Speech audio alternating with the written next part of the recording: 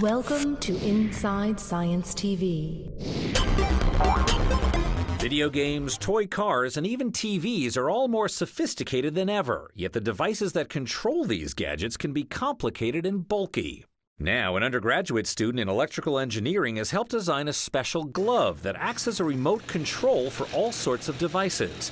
Instead of complicated controls, it uses simple, natural hand movements.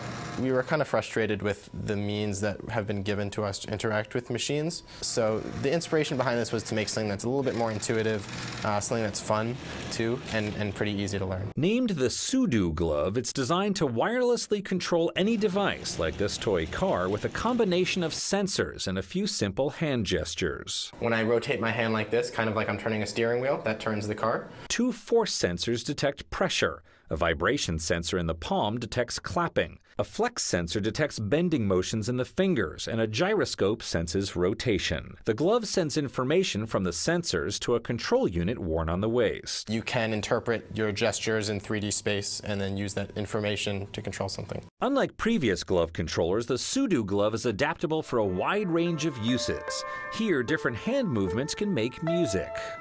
In the future, the glove could be used to control a motorized wheelchair more naturally, as well as a prosthetic hand. Helping us work better with machines, it's all at your fingertips. I'm Josh Lebowitz reporting.